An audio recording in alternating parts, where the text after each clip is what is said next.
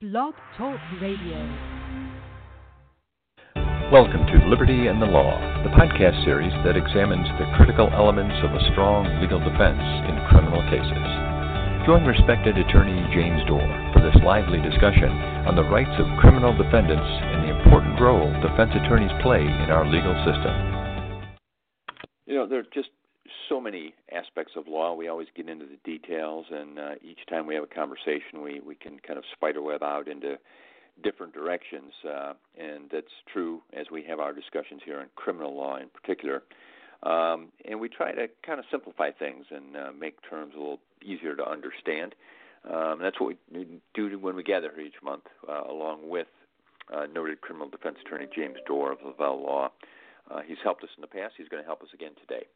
This is Jim Mitchell, and today we're going to look at not necessarily proving guilt or disproving guilt, but looking at the intent or lack thereof of the defendant. And James, as I went through the notes and we talked a little bit, there's a lot of common terms we might hear. Some will come up today, but I think, as I said, we're going to have to rely on you to kind of guide us through this if you're up for that task today. Yeah, I think so, Jim. I think this will be okay. We don't want to get bogged down in too many details, but we can talk about some broader concepts.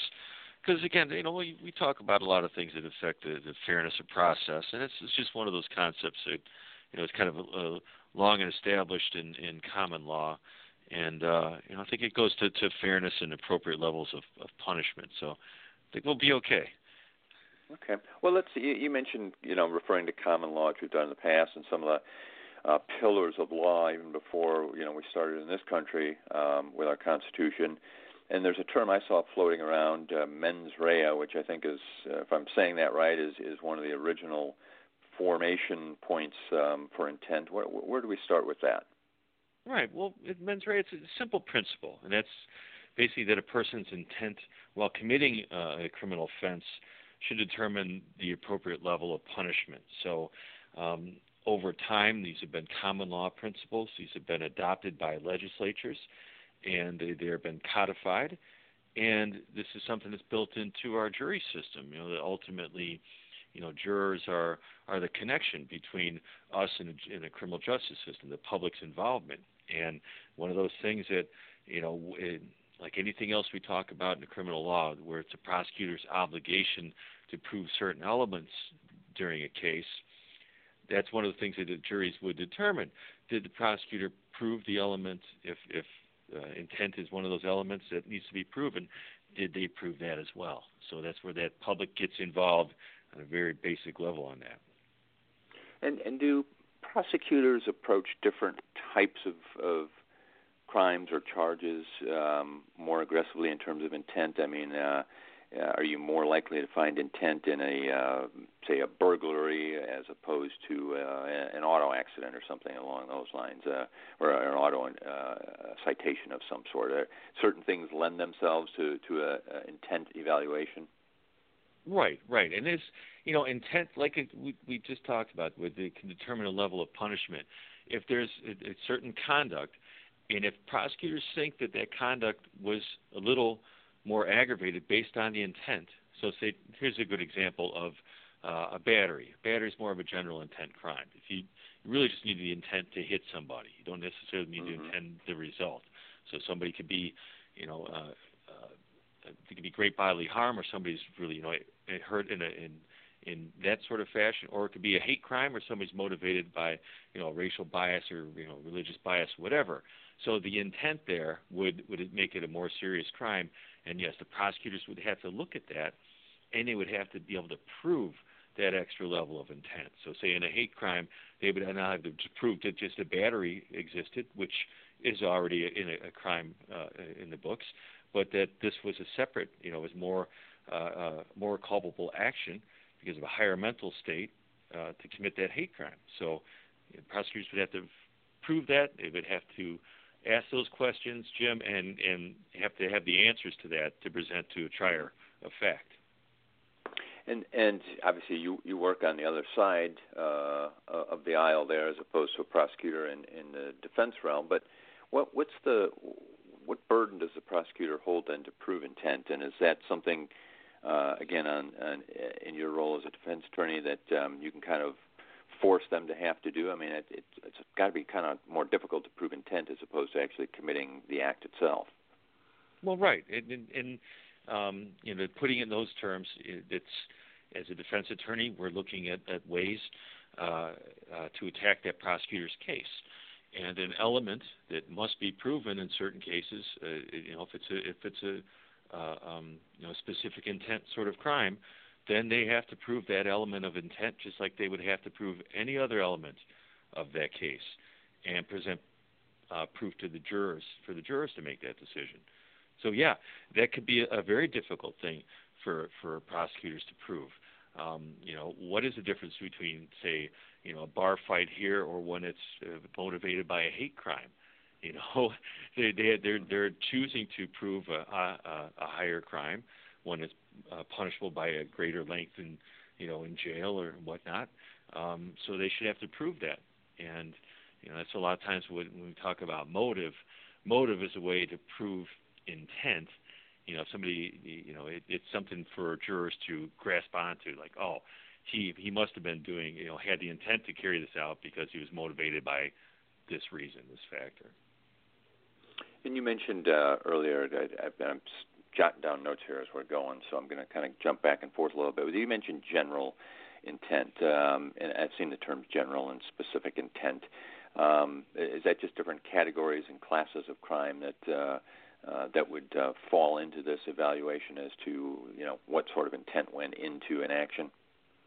Right, exactly. It could be a specific intent to reach a specific goal, or as we would say, there's a general intent. There was not that specific intent that is required, under a statute. So yeah, it's a way of referring to it, Jim. And there's other levels out there, like people could be responsible criminally for actions that they didn't even mean to, but if they're acting recklessly or negligently, that could be another level of culpability, in charging cases. Well, we're conversing with Lavelle Law Attorney James Doerr, as we do each month here, and he's been at this for a couple of decades now, protecting the rights of defendants, and for several years has been here sharing his knowledge with us each month on liberty and the law. And there are really some great conversations that we've had, so go back and review those by visiting lavellelaw.com or here on Blog Talk Radio, even iTunes. You can download all these discussions. And James always takes his time to kind of explain all of these things to us in great detail. Now, I as your partner here, James, always refer to my sort of lack of knowledge of the law, and that's why I count on you. But what about a defendant? Is ignorance of the law an excuse, and is that anything that a defendant can rely on in cases? Well, ignorance is often not an excuse for all criminal responsibility, but it could be used as a factor to lessen the culpability. If you didn't know that your actions were, illegal per se, or something like that. So, but generally, not knowing something is unlawful. It's not generally a defense, but sometimes it can be. It's one of those weird areas that we're going to look for, and in terms of defense, we're going to see, because again, the prosecutors have to prove their case beyond a reasonable doubt, and it depends on what the level of intent is required. So, again, we were talking about general intent. We know that just requires the doing of a wrong act. So for our client, we're going to be treating it, thusly. But if it's a specific intent crime, or one that we think the prosecutors may have overcharged, then we're going to be careful about how we interview that client, and keeping an eye towards what the charges are and what our likely defenses are going to be. If it's intent, if that's one of the elements that's at issue, and we have a legitimate basis to challenge it, that's going to be essential to the defense. Is cause and effect a factor, and by that, does the defendant their knowledge of the potential outcome of their action help show intent for a prosecutor's case? Yeah, I mean it's when we talk about evidence presented to a jury, and they can consider circumstantial evidence, evidence that naturally and logically flows from certain events. So, yes, it's something that can certainly be factored in and considered by a jury. And when you're talking to a jury, how do you go about trying to sway them in terms of intent? And you mentioned, of course, fairness in sentencing. And many of these cases, it's not a question of what happened; it's a question of what the punishment's going to be. So, what's your approach to trying to make sure that whatever sentence might be handed down is reasonable relative to the action that took place? Yeah, Jim, I don't know if there's a one answer that fits all for that one, but just I do treat it as an element that must be proven by the prosecutors, and you don't know what the fact is going to be. I mean, it's hard to say now talking to you, but whatever that is, when we do our review of the case, we're gonna know those factors that we think should be presented to the jury. Okay, saying, hey, you need to consider this. Our client was motivated by, this rather than this other, act over here. So say, for example, somebody's driving with a suspended license, okay? We know that action, the very act of driving with a suspended license is unlawful. Okay. Now, let's say that somebody had just been suspended because they didn't get their license renewed. So it's really just an expired license. Well, that's a separate kind of thing than somebody who's intentionally driving on a license that they know is suspended. And let's say somebody has lost their license and they choose to drive for a selfish reason, okay? I drove myself to the bar after my license was suspended for DUI. Okay, that's going to be much more, aggravating behavior than it's I was driving just to get to work, and I lost my license, but I had no choice. Or let's say you're driving to take your wife to the hospital who's having a baby, okay? One of those factors is going to be clearly the one I'd rather present to the jury, which is, yes, he was motivated by taking his wife to the hospital, clearly a selfless act, okay? The one I don't want to say to the jury is he was going to the bar, even though he knew his license was suspended. So those would be a good example of what I'd like the jury to hear under certain circumstances. Well, take me back even a step further before you get in front of the jury when the defendant perhaps is arrested. You and I have often talked about in different circumstances how much to share or not share with the arresting officer. As you get to work with a client, do you try to restrict anything being shown or shared with the prosecutor that could start to show some form of intent? Do you have some ability to kind of restrict some of that information? Well, I mean, anybody facing a criminal prosecution has the right to consult with a lawyer. They have the right to remain silent. With these things we're talking about, Jim, I'm not trying to prevent the truth from coming out. I want to make sure that when a defendant tells his story, that he does so in the most productive manner.